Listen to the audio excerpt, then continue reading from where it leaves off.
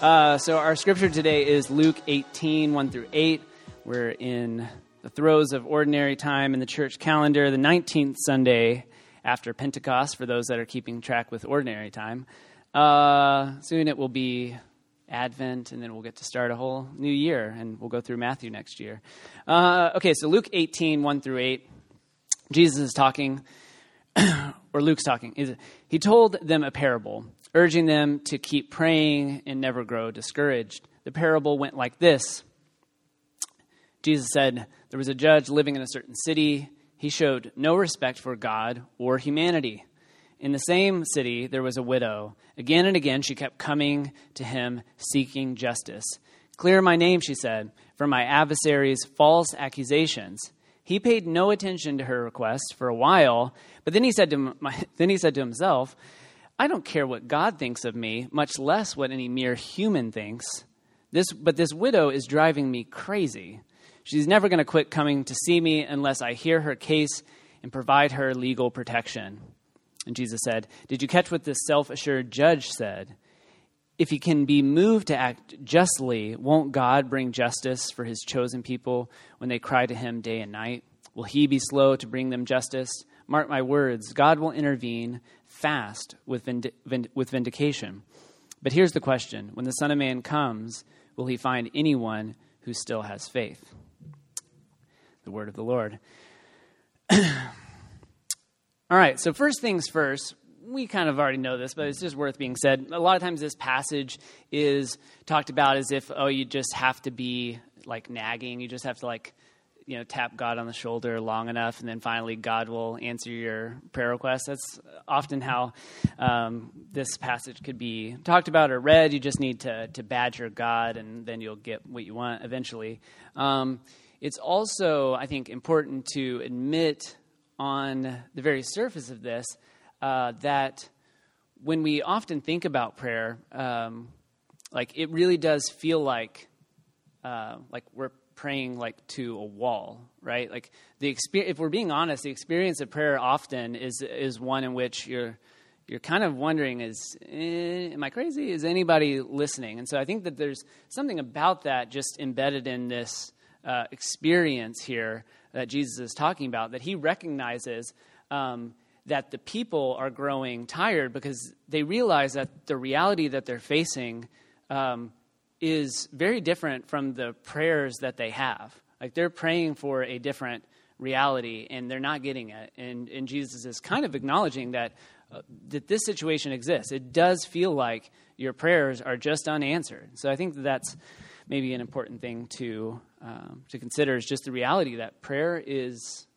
rough. And we talked about prayer a few weeks ago back in July, because I was like, this parable is a lot like the one Luke tells in Luke 11.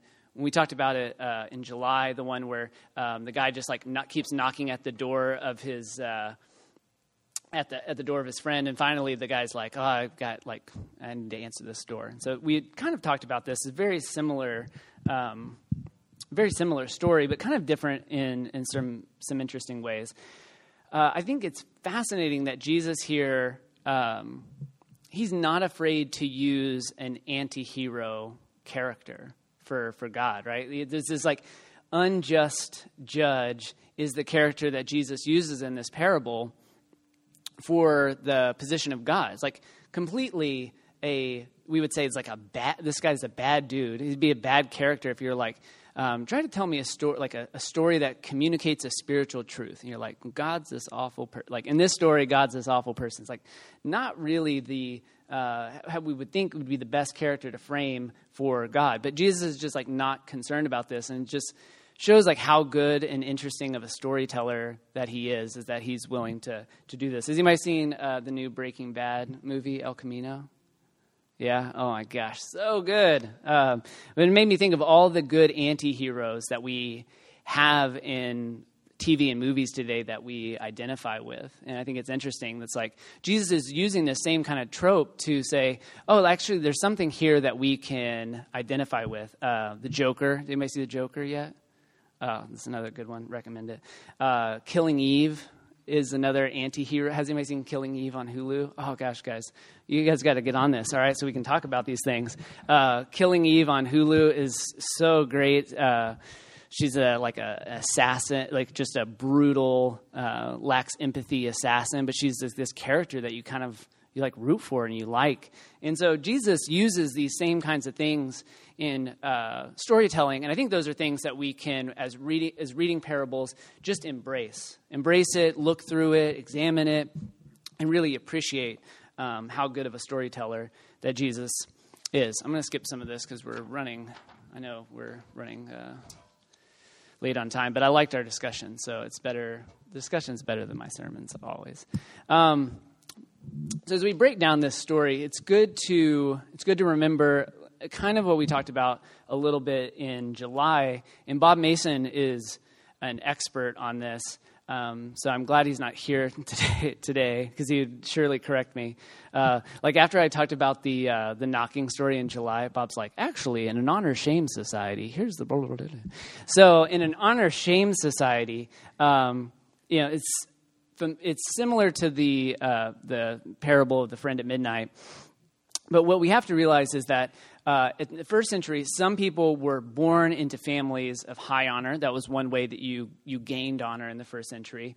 Or you can earn a high honor within your community. So honor was the highest commodity in the first century community. So you wanted to maintain a sense of honor. And what this interestingly, what this did was it created a sense of interconnectedness because if Scott does me a favor, then I need to return it in order to maintain my honor in the society.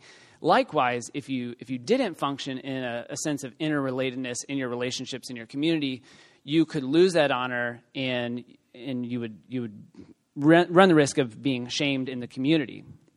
So in this story, we know that the widow, she has no status in the community. And the fact that she's pleading her case in front of this judge means that she has no male representation. So she would have had the lowest of low statuses in the community. So she would have had a very sort of shameful place in the first century community. So we think of today as like, oh, it's like a poor widow, like our heart goes out to her. But in her society, she would have been a shameful person that you wouldn't want to associate with. So Jesus, again, frames the sort of like lowest of lows. And then on the other end, he's got this other shameful judge, because in the honor-shame society, this judge, he fully admits, and Jesus says it twice, I don't care what God thinks or what anybody else in my community thinks, which means that he has like no shame, but that means he's like full of, yeah, he's kind of like a modern robot.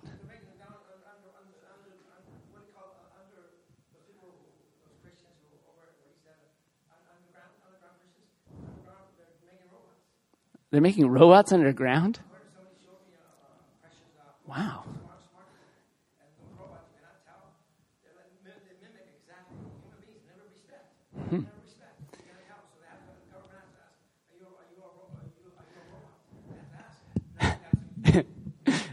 I think that's Westworld, but yeah. But yeah, it's interesting. Like this guy, I mean, he kind of is. In this first century, he would be kind of like a first century robot, because it wouldn't make any sense, like to the first hearers of this story, that this guy, he would have no sense of the interrelatedness, the connections that you would need to have standing, even as a judge in that community, in that society. Because this guy's like, I don't care what you think. I'll do whatever I want. I don't care what God thinks. So it's framing this guy up as just the most awful, terrible person.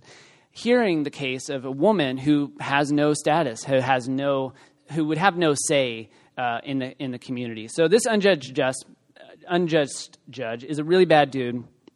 Doesn't care what people think. Doesn't care what God thinks. And he's kind of shamelessly willing to publicly announce like a level of immorality. Like he has no concern for public opinion. I can't think of anybody in today's society that has no concern for public opinion. They just admit their crimes like right out in the open. It's like, I don't know who I could think of that is similar to our situation. So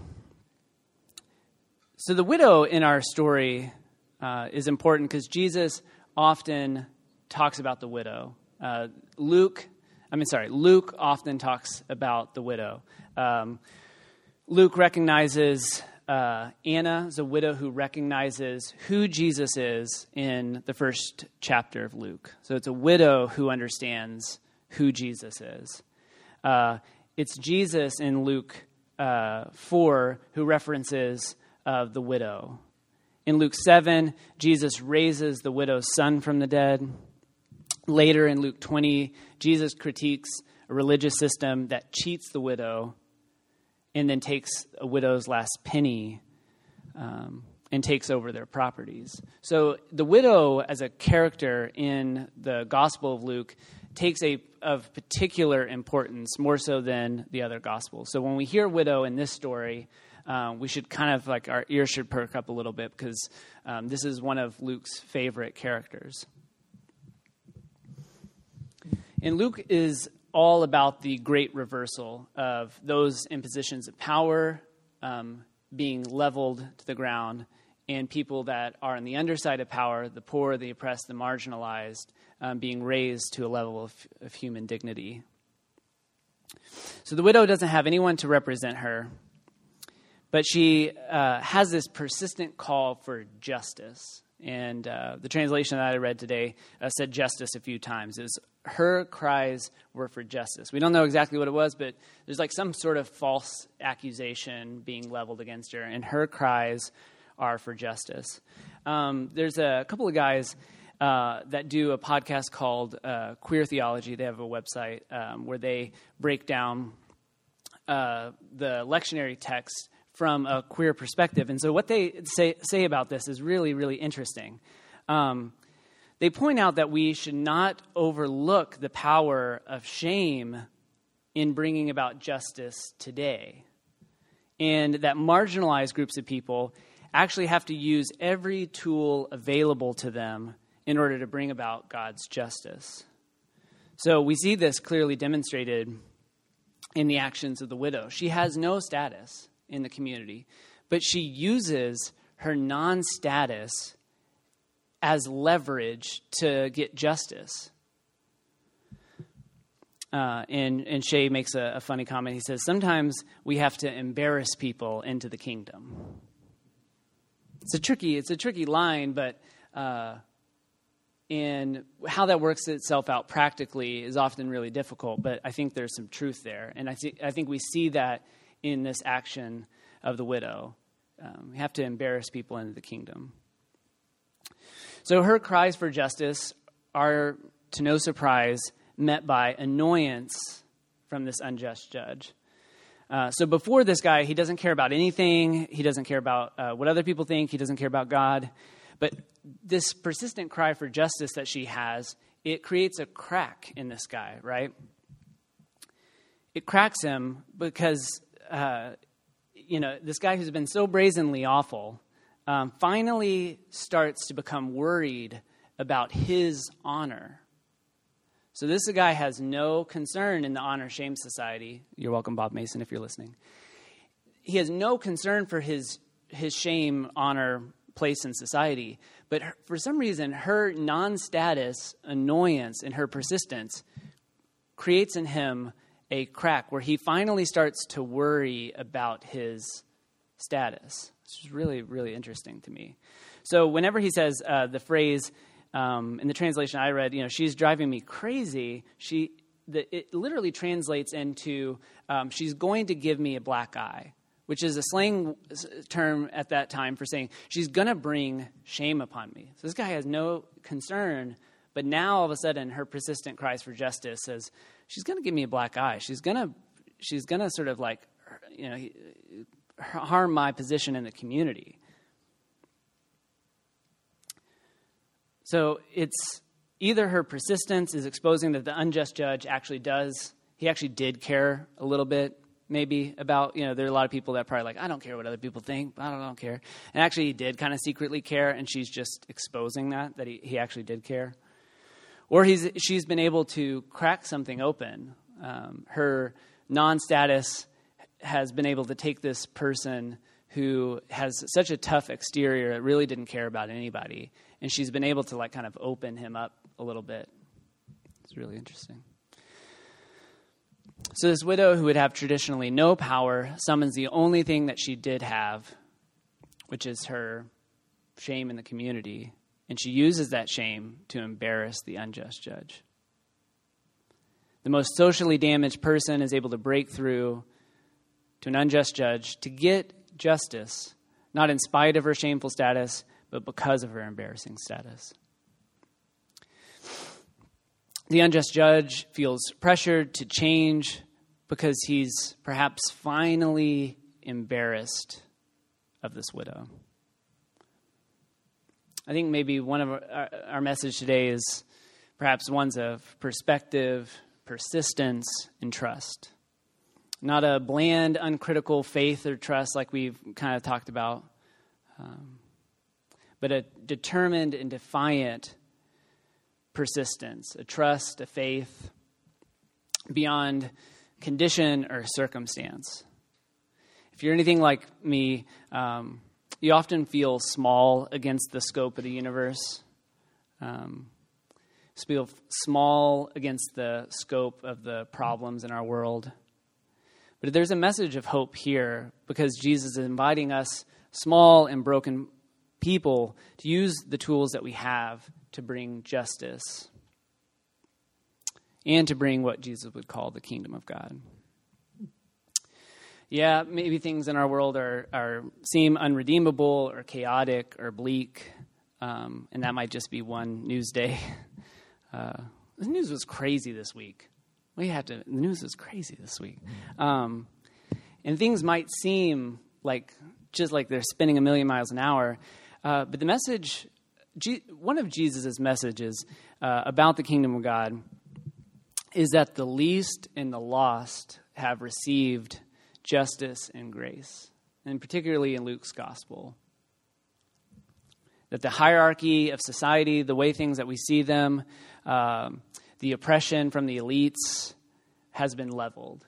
Mary, Luke's mom, Jesus' mom, in Luke 1, Luke's mom, in Luke 1 says, God has brought down the rulers from their thrones, has lifted up the humble. God has filled the hungry with good things, but sent the rich away empty. There's a message in Luke about the hierarchy, the way things appear are not the way that they are in the kingdom.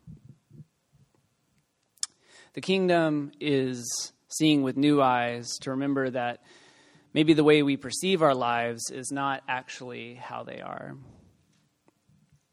And Jesus' question to this group at the end is, can you trust me? Essentially. He says, when the Son of Man returns, will he find anyone who still has faith? I think that's just kind of a roundabout way of saying, can you trust me? Can you trust that this reversal, the great reversal, that the widow's status is what is lifted, that justice will be done? Can you trust me? That this great reversal of things that Mary talked about is true, is real, even if we admit that, like Jesus, the way that we see things in our world are not as we'd want to be. And we feel like our prayers are falling on deaf ears. We're like, are we praying to anybody? Because it seems like nothing's changing. And Jesus at the end says, do you trust me? There's a persistence in this faith that I think sometimes translates for us, maybe a better word is trust. Do you trust this? Can we trust that God specifically cares for the widow and loves the poor, cares for us? Do you trust me?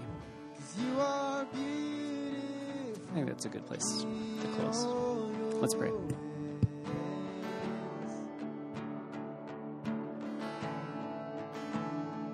You are beautiful.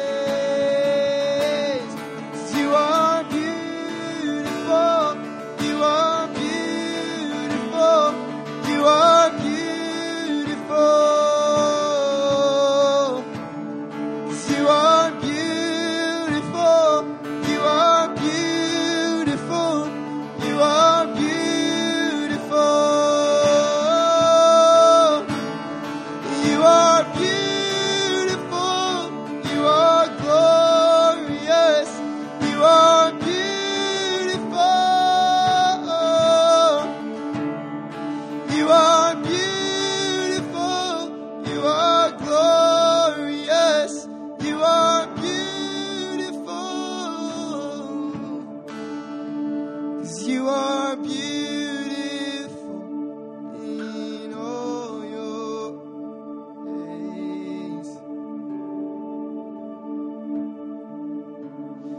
You are beautiful in all your ways.